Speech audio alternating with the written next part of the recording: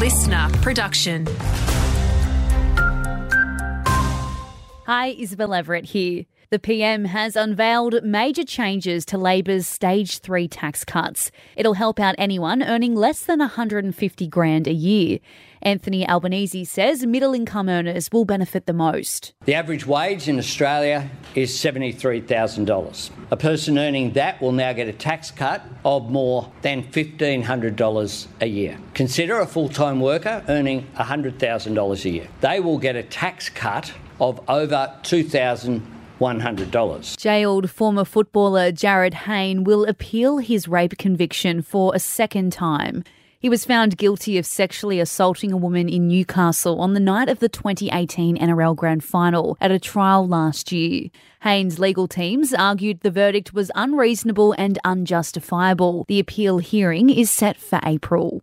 Police have arrested a Sydney man after a car chase through the Hunter Valley, seizing stolen bank cards, ID and drugs. They spotted the 23-year-old on Mount View Road in Cessnock last night, speeding off towards Abermain. Officers were forced to deploy road spikes, searching his vehicle and seizing several items.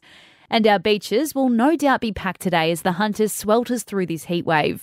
Newcastle Council CEO Jeremy Barth has this advice for anyone planning a late afternoon dip. While patrols will finish at 5:30, all of our lifeguards have the discretion, based upon the weather, based upon the tidal movements, based upon the surf conditions, and most importantly, based upon the heat, to extend their stay right through to 7 o'clock. Temps are set to crack the 40s, both inland and on the coast today and tomorrow.